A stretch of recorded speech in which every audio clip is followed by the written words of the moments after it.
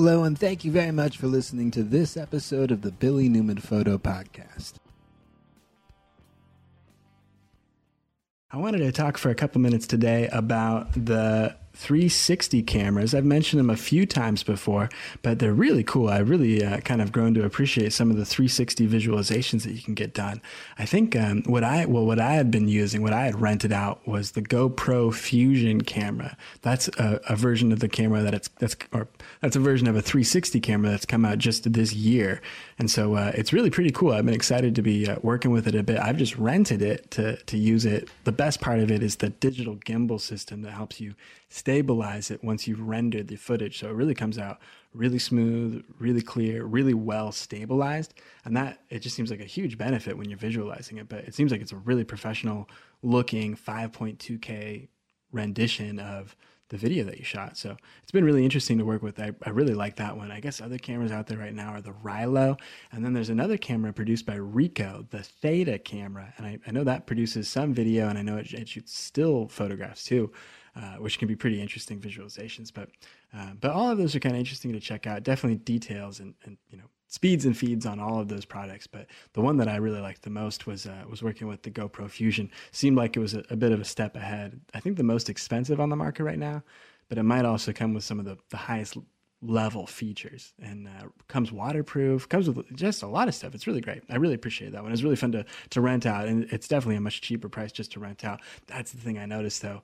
Rendering the files out, using the files, storing the files, just having it a week and kind of going pretty hard with it on a trip, I've rendered out 1.25 terabytes of ProRes data from it. So big files. I don't know. Hopefully you'll get a new hard drive when you rent it. That's what you need to save your money for.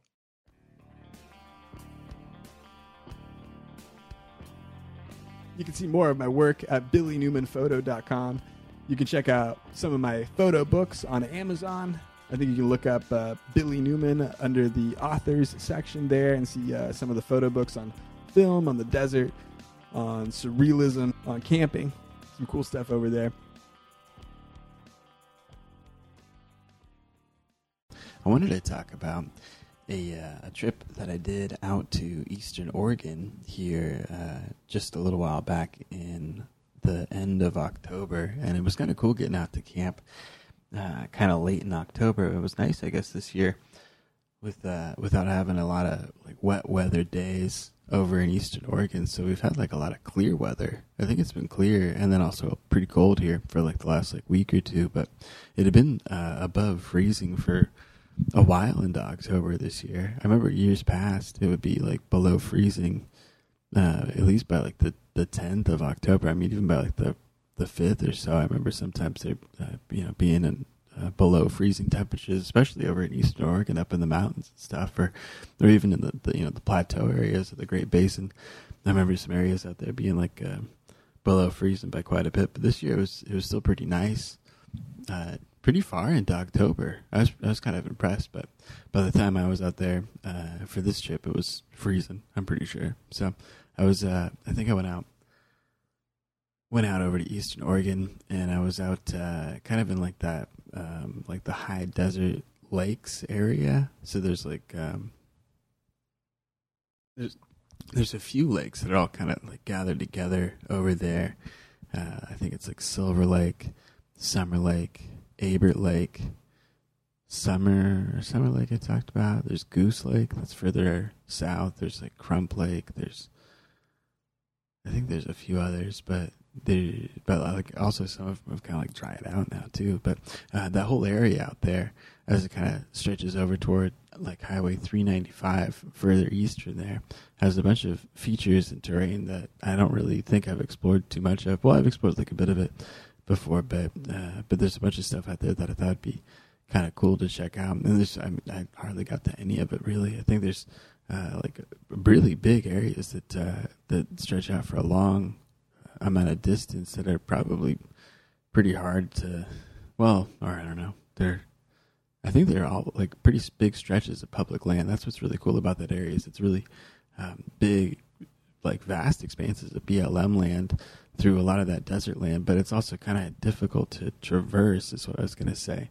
That the roads there aren't really very well maintained, and there really aren't that many roads. So it's cool you can get out and if you have the time, you can hike those roads, or you can hike off anywhere you want, like off those roads, and just kind of like check out the area and the land around it. And it's definitely like a really interesting kind of landscape out there. But that's what I've always liked about the high desert lakes area out there, is the kind of like landscape and the trees and the rim rock and the way that looks out there. I always thought was pretty cool. So I took off over there, especially this time of year in October. It's really fun. I think a lot of the areas that I were in was really just like the juniper trees and sagebrush and stuff. But the way that the cloud textures are over in Eastern Oregon are always pretty cool this time of year in like kind of late and mid-October. But it's also really cool when you can come up upon some aspen trees. Like the aspen trees over there this time of year are really cool, because they kind of turn from that green-leafed tree with the white bark, and they have these really red or orange kind of fiery leaves, and they look really cool and kind of dramatic, and they have like a cool contrast in the landscape over there in Eastern Oregon. So it's cool. You can kind of come up on a grove of those. They seem to sort of grow in a cluster together over there in certain places when you get to certain elevations, when they're in good spots to grow. But up in the mountain passes there, or I think like some of those mountain rims in Eastern Oregon have some clusters of them, and it's really cool. You can kind of come up on them. I think up in the like the Fremont-Winema National Forest, as you were coming up to the rim over Summer Lake, I think I saw like a bunch of them over there. And I remember driving up through a number of those, and it was really cool. There's just big groves of them, and all the leaves kind of turn like really red, orange, bright colors as they're starting to drop. And this was really cool, especially in years like this where it hasn't really had a ton of rain or a ton of I guess even like early snow or just big storms that had come through and kind of knocked those leaves out prematurely. So a lot of them seem like they've been holding up pretty well, and it's got kind of a bright, kind of crisp look to it this October, given that there hasn't been much rain and it's been pretty clear, and it's just been, a little bit of wind. And now that it's frozen, I think the leaves are going to start dropping pretty quick. And now that the rain's probably going to come through, or a couple sets of storms are going to come through. So out there in Eastern Oregon, I came up on a spot to camp that I thought was pretty cool, and I was driving around through. What I did is I kind of took off from the main highway, and I took this mountain road that cuts off into BLM land, and it's real rocky, real bumpy. Almost doesn't look like a road at some times. So I threw it into like 4-wheel drive low for a lot of it, to just kind of like crawl over a bunch of the rocks, or just kind of take it real slow and kind of take my time getting over stuff.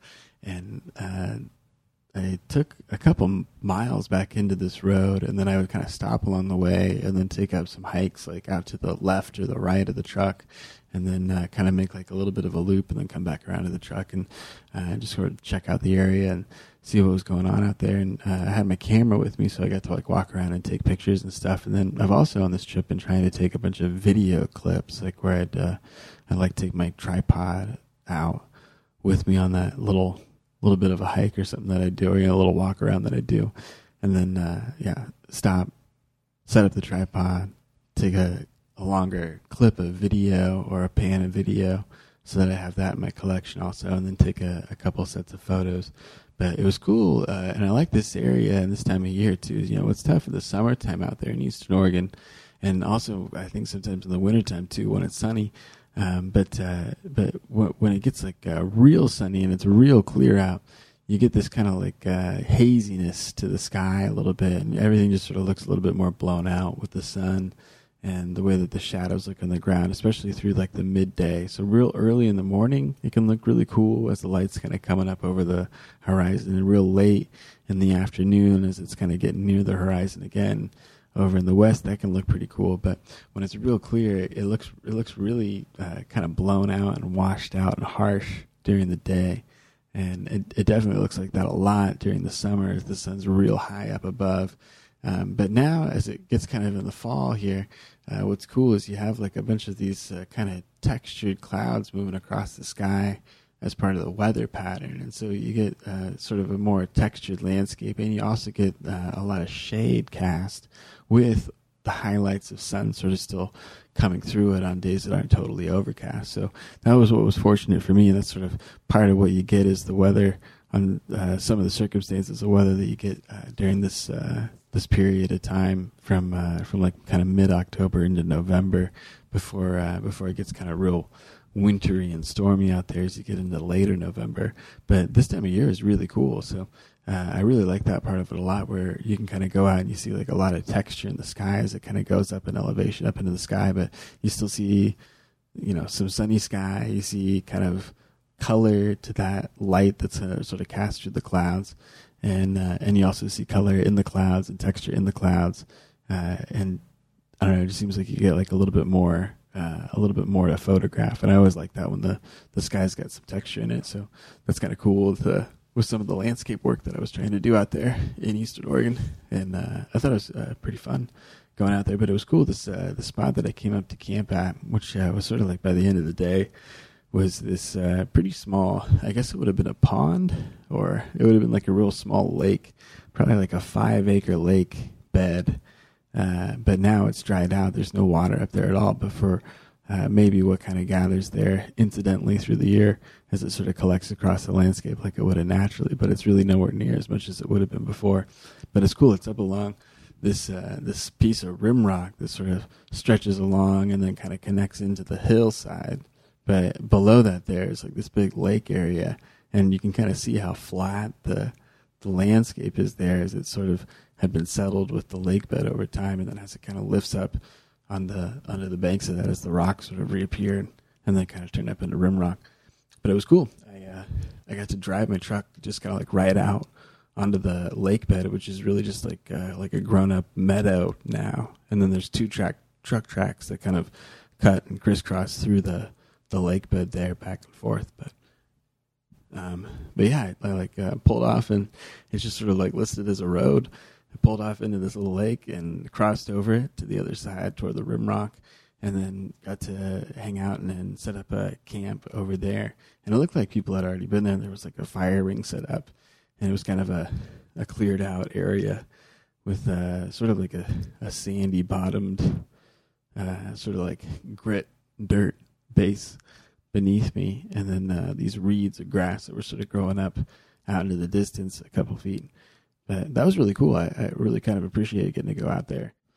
Also, what I thought was pretty cool at this spot that I was camping out was trying to set up the tripod to take long exposure photos at night there. So when it got dark, the sky was really cool, and there was also still a little bit of those clouds that were sort of drifting in and out at different times, which kind of added like some cool texture to it. They were kind of lower cumulus clouds that were moving pretty quickly across the landscape. So if you had a longer exposure of 20 seconds or somewhere around 30 seconds or so, you could let in a lot of light, which would be cool for the photos of the stars, but you could also get a little bit of a drag effect to the view of the clouds, those cumulus clouds, as they move sort of quickly at low elevations across the skyline there.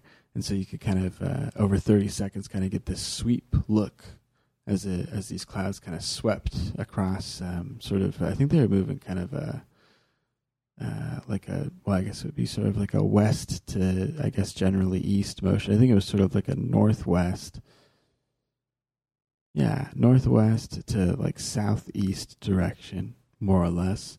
But it was cool, yeah, kind of watching these clouds sort of zip by. And then I was looking up at like, I think it was Jupiter and Saturn that were sort of up against this rim rock area that I was looking at, and I think it was part of the constellation of Sagittarius, and then Scorpio was sort of down by that time, but it was cool looking at that. And then a little bit further over to the east was where a really bright view of Mars was. It has that kind of bright orange, sort of coppery color to it, and it looks really beautiful right now. It's cool this time of year. I think it's a near opposition to us, so it kind of rises up around the same time as the sun is setting. It's a little bit off from that, but it looks really large in the sky right now, and it's a really beautiful and like bright view of Mars as it's sort of coming up over into the eastern sky as it starts to get dark in the evening. But it was cool looking at Mars, and then looking at Saturn and Jupiter over in the Sagittarius area. So that was kind of cool, and then trying to take photographs of that along with some of what you can kind of see within the Milky Way was pretty cool too. So I was trying to set that up and get some long exposure night photography of that. And I really like the way that the sweeped look the clouds look as it kind of crosses the sky. And that's something I was kind of trying to do a bit with some of the photography I was doing out there, was trying to get a long exposure swept look to the photos of the clouds in the sky.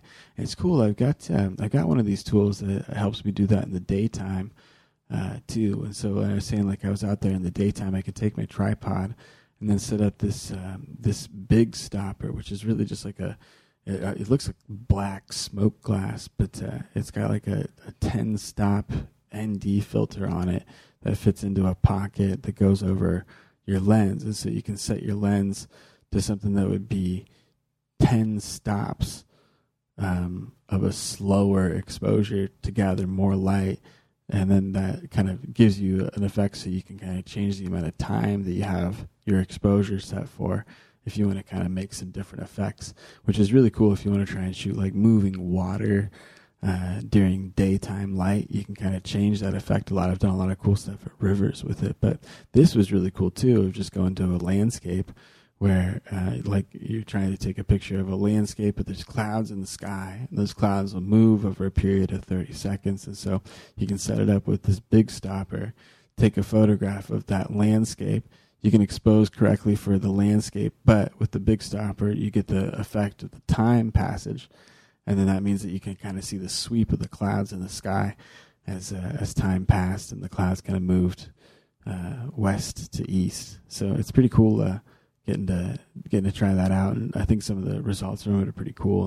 And some of the long exposure results near dusk or near the blue hour were pretty cool too. So I was happy to kind of get to try that out and get to work on that a bit. And then I was also talking about like video clips too. How I was trying to get some video clips of different pieces, and that's been working out, I think, pretty well. I've been trying different spots, like different spots of the coast, different spots on this mountain drive I was on, and then here different spots over in eastern Oregon, out in the high desert. And I'm kind of trying to get like an addition of, just kind of okay or cool or, sort of steady, like full HD video clips at different locations. There's a lot of stuff where I've like had my phone and I've just kind of like held it and recorded a lot. And even still, I'm trying to do that with the camera to get sort of some casual video recording clips at more times through little trips and travel pieces that I'm doing, just so it seems like I have video content as well as photo content that I captured on some of these outings that I do. But as I'm going around, trying to capture some cool video pieces, trying to use the tripod for it, and try and get some steady shots that are like a little bit more cleaned up than just some of the walk around stuff that I've done with my phone or with other means in the past. So that's been kind of cool, but still a lot of the primary stuff is photo for sure. I've had the film camera out a bit. I was setting that up on the tripod, trying to get a couple photographs with it as I kind of go around to different spots, and I thought that was pretty cool. But yeah, I was dealing with that rocky road out there, so I camped out by that lake bed near the Rim Rock, looking at the stars and stuff. That was really cool. I've got that portable propane heater with me, and that's really been saving me from the real cold weather. And I think kind of like I was talking about on that last podcast, how I think a couple podcasts back, how some of the layering I'm trying to do is like a wool layer as a base layer, and then a down insulation layer, and then a Gore-Tex rain shell over that. And so I was fortunate I didn't have to deal with any like wet weather rain stuff, but that Gore-Tex shell over the down and wool really holds in like a lot of the heat too. So that was helping me a ton out there while it was getting pretty cold. I think like this time of year in October, it was like, it was before the time change just now, but at that time it was like 6 o'clock that it was getting dark. Now it's 5 o'clock that it's just dark out, and it's cold out too. It's like clear and late October, and then it just gets real cold in those kind of higher elevation kind of mountain lake areas out there in eastern Oregon. So it seemed like it was getting kind of near freezing here. There pretty soon. It seemed like it was in the 30s, at least like pretty soon after dark. So I was definitely trying to add up some layers and turn that propane heater on, and try and stay pretty warm. So I wasn't in the tent. I was just in the canopy in my truck, and I was able to stay pretty insulated through the night. So it wasn't really like a big deal, and it was okay. You know, like I think I've talked about this before too. My sleeping bag I think is rated at like a 15-degree sleeping bag, and so this time I doubled it up with like a second sleeping bag that was like a 15-degree sleeping bag, and that worked pretty well, but. Really, even still, like, yeah, I was like, man, I need like a blanket, but I think I need to go like for like a thicker 0-degree bag or something like that. Maybe I can use that, and or maybe even double that up with this one too. But yeah, like dealing with the cold out there as it drops down to freezing is, I think, kind of difficult. I don't really ever seem to enjoy it. You know, like people kind of seem to get through some of those cold nights and some of those like higher elevation or harsher environments. I mean, Oregon is really like a pretty temperate climate in a lot of ways. I can't imagine like being out in Arizona where it's 7 degrees or something like that in some of those mountain spots that I've heard of, or certainly like out in anywhere like those northern areas or like the boreal forest as it gets into the winter time and you have to deal with like a lot of snow. You know, this is just kind of like a nice sort of dry climate where it's maybe dipping into the freezing temperatures.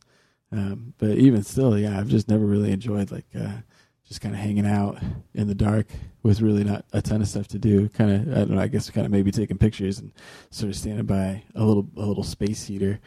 But yeah, it was pretty fun though. It was cool, kind of hanging out and sort of putting up with the cold and stuff, and hanging out by a camp. And taking some pictures of the sky at night and stuff. That was pretty cool.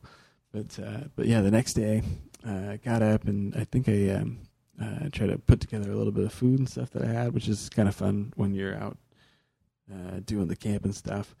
But I got in the truck, got in the 4-wheel drive going again, and then kind of carried on that bumpy mountain road for a while and took a couple forks of the road off to another sort of small 4 or 5 acre pond bed or lake bed that used to be out there and then now is gone, and it sort of rests against what it had kind of eroded against some rim rock against the side, and then just sort of some rolling hills that sort of carry on past it. But it's these kind of like little dips that kind of come up maybe 100 feet or so, then down 80, and then sort of come up and down a little bit as it sort of rolls along on the landscape out there. And from Google Earth, it looks like it's just a real arid, sort of flat, no vegetation kind of landscape. But when you get out there, you notice that a lot of it is these sort of, it's kind of a sparsely populated area of juniper trees. But when you sort of look across, it really fills the space up pretty well. Whereas you look across, you see just like a good amount of trees and vegetation, and it's all these, these kind of smaller but kind of wide in the shape that they are. These like juniper trees are just sort of smaller, like evergreen trees out there, kind of intermixed with the sagebrush and stuff, and it kind of looks cool with the type of landscape as it is as you look back. I think as I was looking toward the south, as the mountains kind of pick up a little bit more, it kind of just has like a cool look to it as you see like the sagebrush, the juniper trees, and then it kind of sweeps up as you kind of pick up toward the rim rock as you get nearer to, I think, Summer Lake, and you get up as a view toward the uplift as it moves into the Fremont-Waneema National Forest. But it was cool, yeah, being out there, driving around, 4-wheeling around out there was pretty cool. And I think I went about as far as I could on that road before it really just sort of like washed out and just kind of turned into nothing after a while. So I bet somebody could take it a little bit further than I did, but I think it runs into some private property at the end of it. So I decided to kind of wrap up there and then spin around, and then I cruised back to the little town that was out there and stopped in and got coffee, which is always like kind of a necessity. I think I had like my mix with me. I have like my Jetboil and coffee mix with me, but I stopped in and stopped at a little coffee shop place, which I always kind of try and do at some of these little towns. Like I did it over at the coast a couple weeks ago too. Not the coast, but I don't know, it was some like little logging town next to it, But out here, yeah, in Eastern Oregon, picked up some coffee, and I took off to another set of these like small little rolling hills that were out there. So off the bigger rim rock section, I went over, I think from, I guess it would be like the south side, and then I crossed town and then went north of town to like the other side of like the top of this lake area that it would be, and then there's this set of like little rolling hills that kind of carry on for maybe 10 acres or so. And I guess that was like a pretty anthropologically active area back in the past, which is really cool that these different tribes had moved into the area and then used the land to camp at or to set up and then go out and do like hunting trips from around the area. And it's really cool to kind of think about the land that you're kind of walking around as different places that people had camped sort of nomadically through different seasons over thousands of years out there. You know, I think it's like there's like 12,000-year-old artifacts dating back to that area around like Fort Rock, and I think over by some other Paisley ice caves. I think some other area like that. And then there's other information about, more recent stuff too from history, just a couple hundred years ago. So really cool to kind of be out in that area and get to check it out and walk around and stuff. But yeah, this area has a bunch of small roads through it that kind of roll over the hills and stuff. And I was able to have like a pretty good map of what was there. And I've been out to that area a couple times before, but I didn't really know where the roads went, so I didn't really get to explore around as effectively as it was this time. But it was pretty cool getting to cut through a couple of different pieces and get to stop, get out, get to take like kind of short walks out, and get to go up to different lookout points and take pictures and stuff of the landscape and stuff out there of these little kind of rolling rock formations that sort of carry along these hills for a few acres. So that was pretty fun getting to go out there, and I kind of made like a big loop with the truck and 4-wheel drive, and sort of came up this like draw along like a creek, and then came up the hill, and it sort of was like a 4-wheel, like a real 4-wheeling experience where you're just kind of like pulling up this big kind of rocky thing up to the top of a mountain, and then you kind of take off down the back side of it, and then kind of intersect back down with the main road. But yeah, I did that for a good part of the day, and kind of took some photos and videos of some of the stuff out there, and then took off, and I took like a gravel road that sort of cut between that small town that I was at to another town further north of there. And there's like a highway infrastructure that sort of connects the two, but that sort of, I guess, would make like a V shape between it. And this gravel road sort of cuts the long stretch along the top of the V. And so I was able to take that and take that road back up to this small town before I was able to head out. But it was cool going over through that area. And I think that was as it was starting to become evening and stuff. And there's a bunch of little spots where I could pull out along the side of it, set up my tripod, and take some pictures and stuff. And that evening was cool with the clouds and stuff. Same as I was doing the night before in that area by the Rimrock. Was I was able to kind of get out the truck this time, and I had like a little bit more open view where it was just sort of like a bigger, wider, open landscape with the cloud formations and then the sky and stuff above that. And I was able to stop for a few of those and take some cool long exposure photos of the night sky and the sweeping clouds and stuff of the area up there. But it was cool. Yeah, I loved getting out there and going around through some stuff on the high desert area, especially out there in October. I think it's like my favorite time of year to be out in the high desert and to get to go camping and up in the area up there.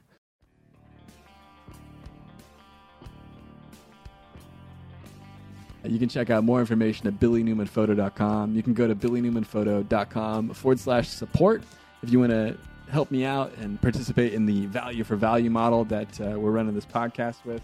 If you receive some value out of some of the stuff that I was talking about, you're welcome to help me out and send some value my way through the portal at billynewmanphoto.com/support. You can also find more information there about Patreon and the way that I use it if you're interested or feel more comfortable using Patreon. That's patreon.com/BillyNewmanPhoto.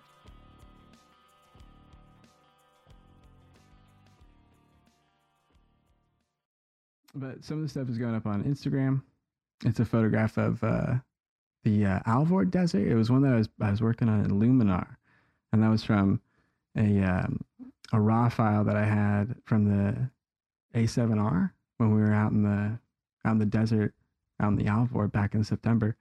And there's like a couple of photos from there that I've been trying to work on a bit more, but through this software called Luminar that I was telling you about. It's like Luminar 2018. It's this update to some software that's been around for a long time. And it's kind of, well, I don't know, a couple of years. It's a newer software, and it's definitely got like that modern Mac OS interface system, kind of like the, you know, how I was showing you some of the stuff in the new Final Cut, how there's some of those button interfaces. Yeah, it looked really similar in the layout. Yeah, there's a lot of stuff that's similar in it, and just sort of the way that it operates and hides certain features.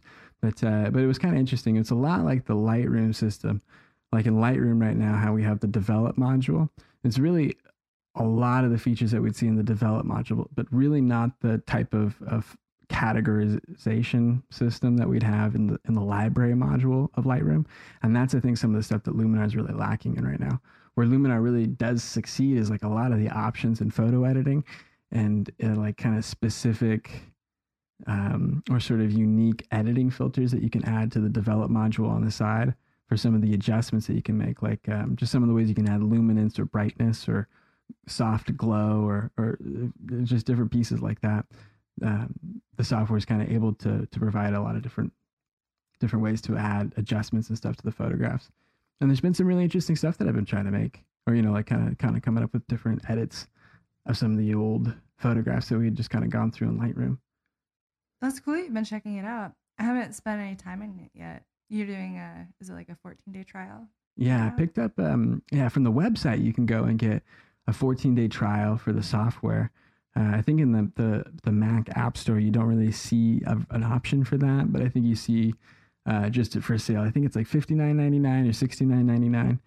There's probably a sale going on for Cyber Monday or Black Friday.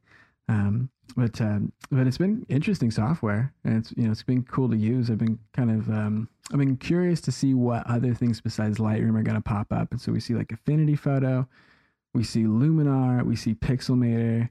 There's Capture One, and there's a few other kind of pro options out there. A lot of them, though, outside of Capture One, a lot of them are lacking like the content management or the digital asset management side of it. Oh, right. I can't remember if it was Luminar or a different one that you had shown me, but yeah, it seemed more like Photoshop almost, where you take the file in and you process the file, but it doesn't store your set of photos that you're working on. Yeah. It doesn't seem like it was for batch editing, or like taking a thing, kind of like how there's a little bit of batch editing stuff, but it still seems clumsy in comparison to the tool set and workflow that you have in Lightroom. So really, it seems like you would still need Lightroom in some capacity to sort of organize some of your photographs in a way, at least right now. Lightroom is really great for that. Yeah. Of what there is right now. For the version that I have right now, I'm still way, way, way happy with the workflow that I have for the time being.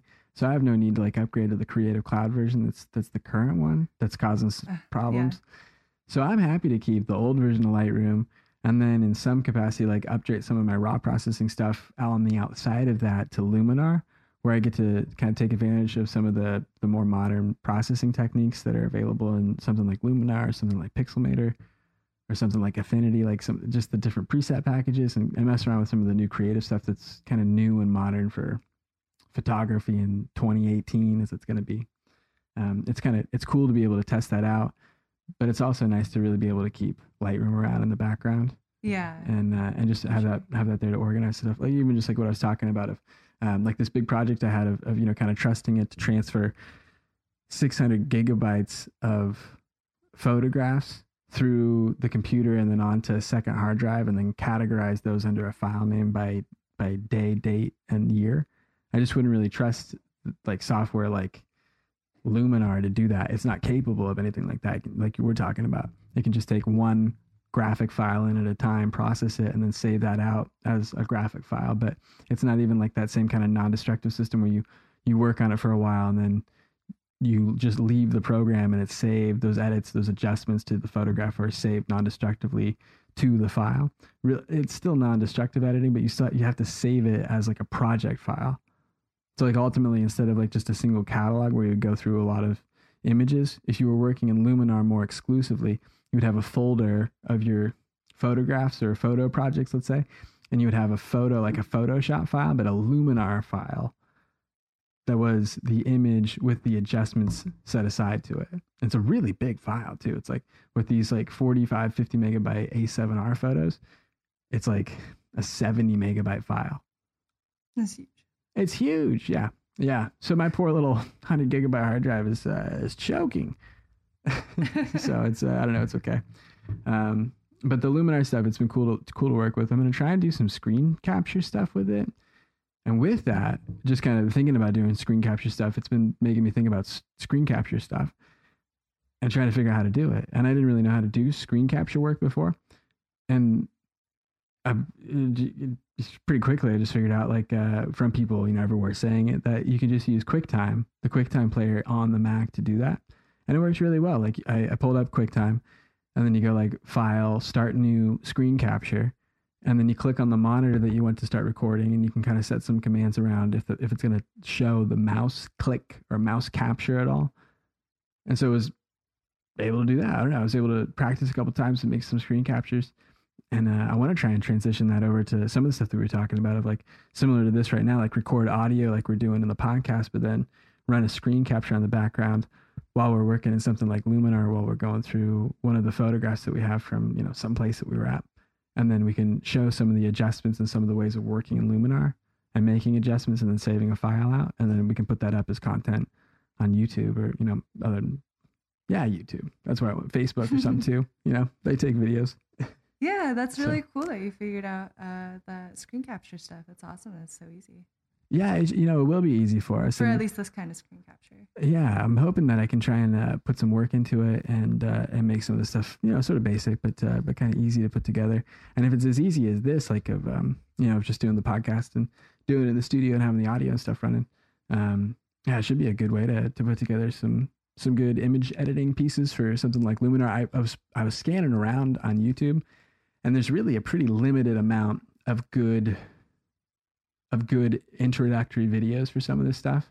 There's some that the company itself has put out, and those are pretty good. But some of the stuff on the outside of it, just the photography and the advice and the direction of editing and stuff around Luminar or around Affinity, some of the training tutorial videos I saw around it they're kind of goofy, and you don't really see like what's going on, or you just kind of end up with some kind of crazy image. And it's just sort of some kind of quick.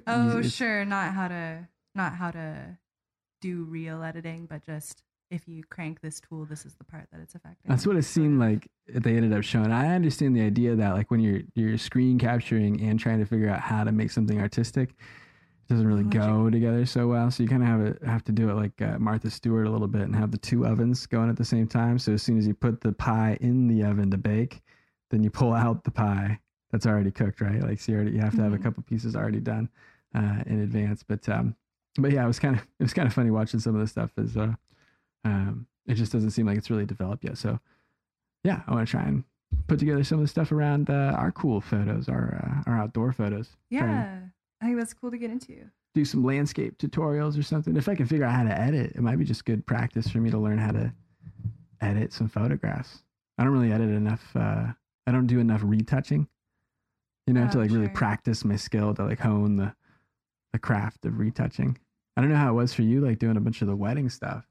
Like, it's a lot of retouching to do, but just like the advancement of like getting better at retouching, or I feel like my retouching skills are something that have definitely improved. I think it's other kinds of editing that I want to get into, or just the more stylized way of putting, not in a gross way. Just, I don't know exactly what I'm really thinking about, but I'm trying to just get more refined in how I'm putting my photos together. But retouching specifically, pretty good at. Because wedding photos are great practice. Yeah. Oh yeah, I'm sure you get like a ton of practice in that. But I want to try more too, and that's why I'm messing around with Luminar. But really, there's so much I can do in Lightroom still. Or it's just kind of practicing retouching and kind of working toward doing a better job at putting the files together and making them nicer. Going back over some of the old ones, and I want to try and do a little bit more to like rough draft photos, or this is this is a rough draft of the edit, so I could go through and Lightroom. So you do like your first set of editing, and then you then I look at it, and then I should edit it, kind of redline it a little bit, see like, oh, this is good, this is bad, or I see this grading, this light doesn't look natural. So some of that sort of stuff is the thing I should work on. Yeah, I noticed that that helps me a lot to go to like kind of come back to things a few times before they're done. I'd like to try and do that a little bit more. I should try and take it more seriously, like the editing part. Editing and publishing part, I want to try and jump on more. It's winter time now. I got to put in more. It's a good time for studio hours. More studio hours is what I More got to do. editing time. Way more editing time. So for the Luminar stuff that you have gotten to do, how is its editing compared to Lightroom? Like for the parts of it that would be similar or comparable tools, like do you notice one seeming like it's better, or do you notice what like is Lightroom still just the best thing that there is? Yeah, an old Or version of is- Lightroom is still the best that there is. Yeah, an old version of Lightroom, I think, Sounds is. right. It's really what it feels like right now. I mean, apparently there's some stuff in 2018 that's supposed to handle more, like of the. I'm the sure there'll be import- a bunch of stuff coming out. Yeah, it's the digital asset management part that's not really built yet, Sure. and that's the But- thing that's going to be built, I guess, in 2018 coming out by some of these software companies. Yeah. And that's when we're going to be able to see like which one might be better. But really, as it stands right now, it still seems like Lightroom. For how about for like the actual photo editing part though, or what you're able to do Yeah, with for the the, editing of an image, not so much organization of For the- photos yeah, or that's a big cataloging. part of it. And going through there's interesting stuff that you can do.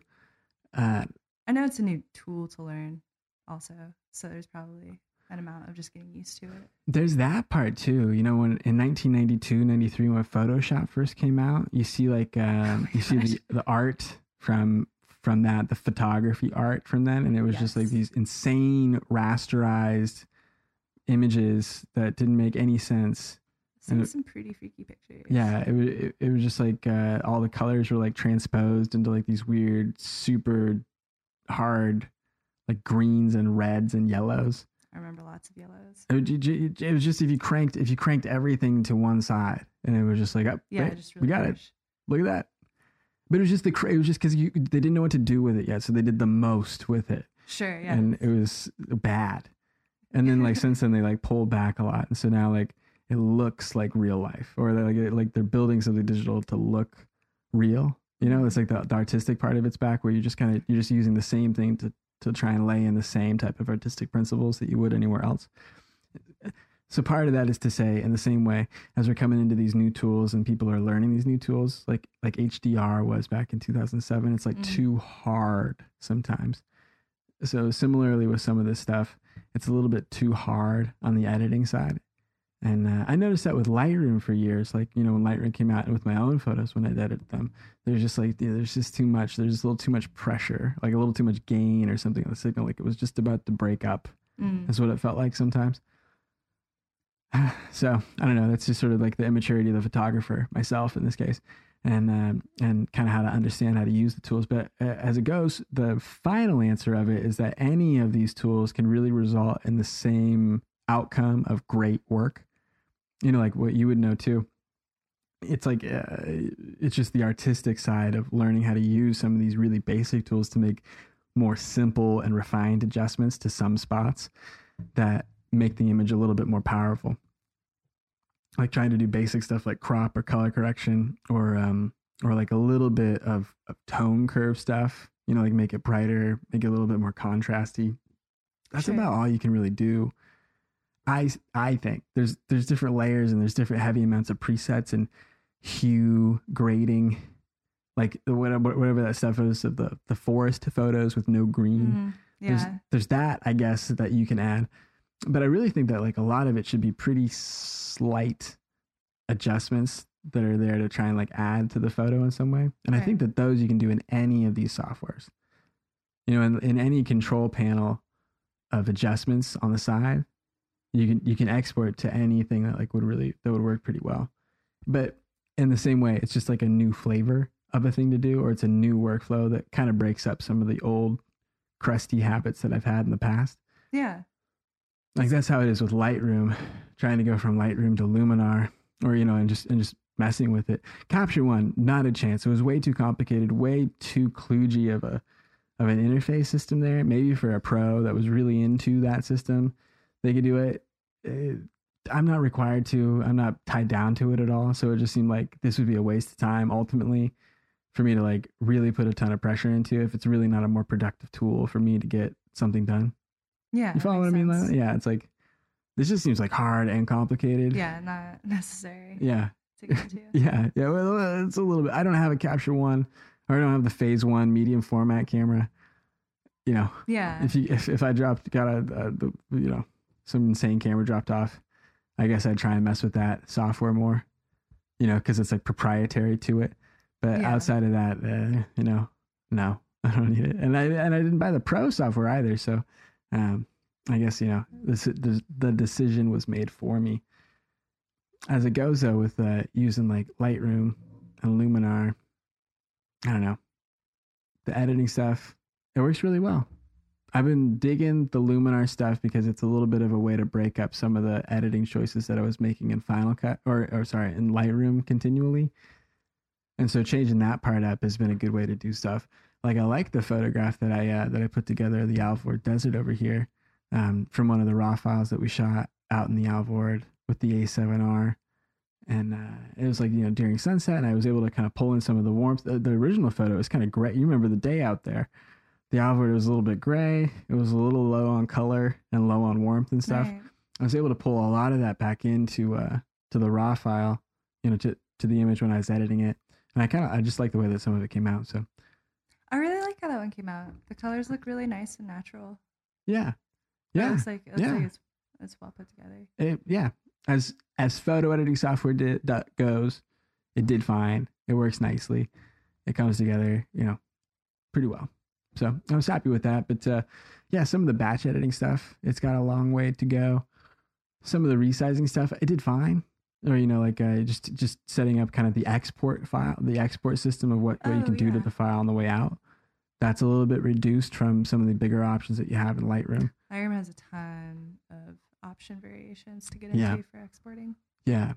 So like the workflow that I have at work, like outside of an artistic workflow where you're trying to take a choice image and then make adjustments to it to make it its best and then export that as like a piece of art.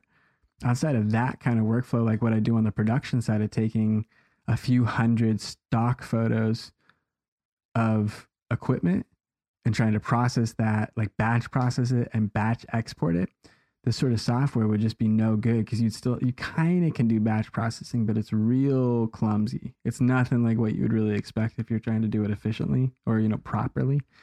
And that's kind of a tricky thing. So I don't know. We'll see like what they kind of develop over time. But like I would never want to switch over from Lightroom to something like this if I were trying to do batch processing and exporting of all the production work that I do. It would never work as that. Because like to grab 30 photos and then export those and have the export resize all 30 of those to whatever long width of it and whatever file type into whatever directory of a folder.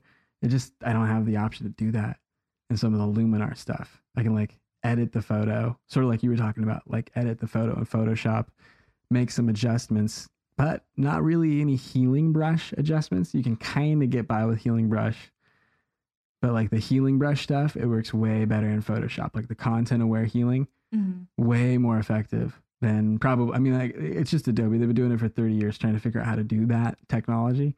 And they're way better than probably anybody at the algorithm that does the cloning tool stuff. I'm amazed at like some of the stuff they can do. So you can kind of get by in Luminar if you need to like clone something out, but it's still a little tough. It's like it's still a little patchy. Yeah, I remember like the cloning out tool that Lightroom has, or that like really basic one, like just started being good not that long ago. Exactly. Yeah. It was bad. It was really bad. I remember it being frustrating. Yeah, that's the only thing. I always had to use Photoshop. I always had to bring it into Photoshop. Yeah, one time just to do a little bit of work. Touch-up piece. Yeah, just some little tiny things. Oh my gosh. Yeah, I totally forgot about that. My workflow is completely different now. I really just only use Lightroom. Yeah. I almost never, like, I did a lot of basic, but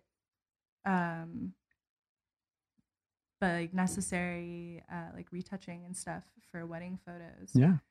And just like stuff on skin and stuff, or like things in the background, and really like it gets the textures of thing and the colors, or like the shading just in the patch. Yeah. So well now. It's really impressive. Like you can do so much with retouching just in Lightroom now. I remember I had a friend who was a makeup artist, and I used to help him with photo shoots for his projects.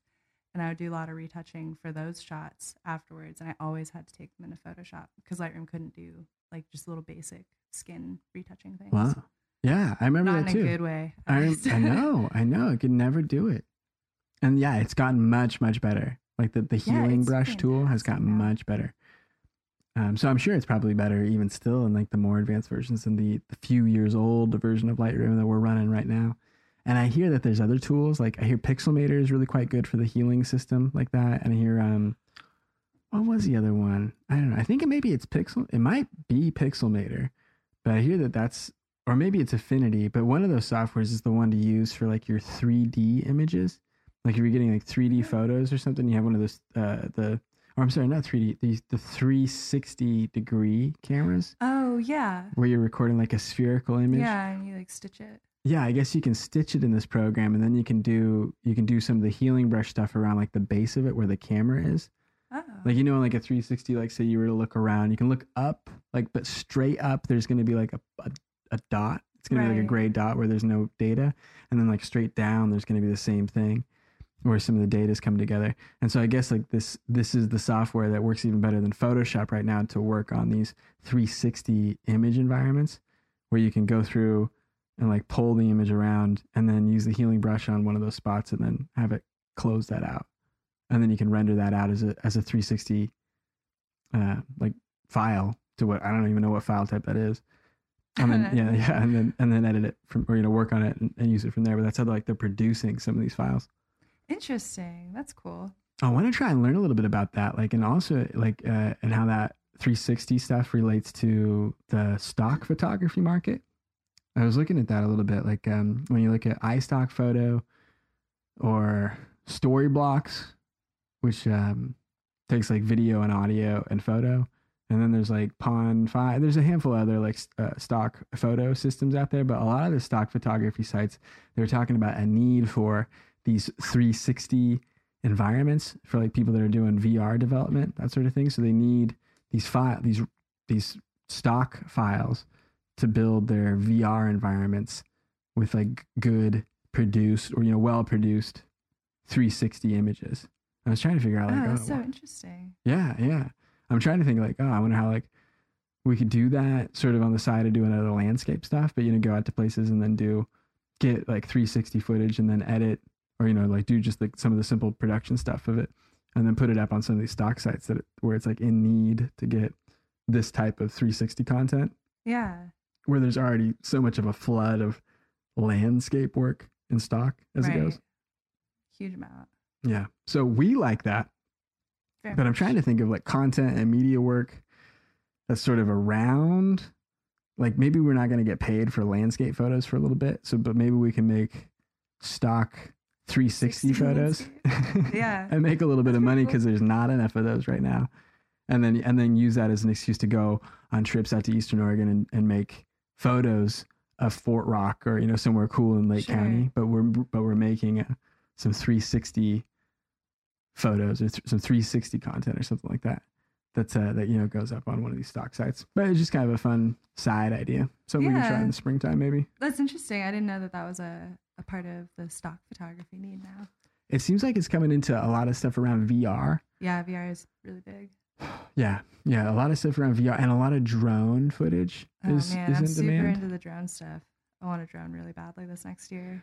We should try and get an inexpensive drone. We should try and take it to some spots to get some good basic stock footage of some good stuff outside. Yeah, like the places that we go, all that stuff would be great to get 360 and like aerial drone stuff. But like that's what I was thinking is like, man, I bet we could run a business really if we just try to book ourselves to do like even just stock trips to do like footage. 360 and aerial drone footage that goes up onto stock sites as we like populated it in like a pretty significant effort to produce. But you know, like one of the trips we made or something like that. Yeah. If we did that 2 or 3 days a week wherever we were going, you know, and like we took off to, you know, somewhere and you know, worked out of a hotel for a couple of days and made some aerial shots and some 360 shots sort of a thing, and then edited them and put them up from you know, whatever area. We'd probably be like some of the first people to make 360 and aerial content of a lot of these outdoor places. That'd be so cool. I'm really into that. Yeah. I think the 360 stuff is a cool idea. Yeah. And I've been on board for the drone stuff. Oh yeah, I know. Yeah, we need a couple grand. Awesome. we need some bucks. Oh man. Yeah, but I really want to try and do that. Yeah, I was thinking like, wow, yeah, we'd probably make some of the first, especially under the scope of being like cinematography. Like there's probably a handful of things that are going up, but it's probably not as much like shot or, you know, like a photography level work. And I think that we could probably excel in that pretty quickly if we were jumping in there. But first we should get our toes wet, and this winter we should try and put up like a portfolio of at least 100 of our images and try and go through and like learn about it, like put up the photos into a stock library, try and tag them and title them and get them like in there, get our account going, get it figured out. You know what I mean? Get familiar with how their system works. Yeah. And then see like, oh yeah, okay, this is the sort of stuff that we're seeing in 360 video right now. But I know it's probably going to be maybe not a fad. I think it's really going to be like something content related to virtual reality. Virtual reality is going to be really necessary. And that could be static photos like it's been. It could be like 360 video. It could be a lot of different things, but it's kind of interesting that it's just like a new thing that's sort of opening up. So we should try it. It'd be fun. There's probably like a need for it somewhere on the West Coast. And I don't know. Maybe we can get paid for it someday.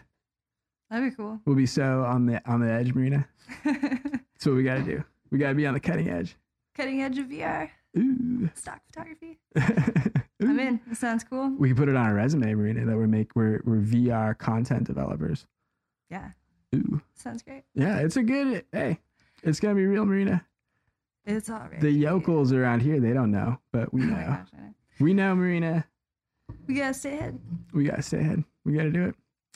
But I think that's probably everything I got going on for this episode of the podcast. What about you, Marina? I think that wraps it up pretty well. Thanks a lot for checking out this episode of the Billy Newman Photo Podcast. Hope you guys check out some stuff on billynewmanphoto.com. A few new things up there, some stuff on the homepage, some good links to other outbound sources, some links to books, some links to some podcasts, links to some blog posts. All pretty cool. But yeah, check it out at billynewmanphoto.com. Thanks a lot for listening to this episode of the podcast. Talk to you next time.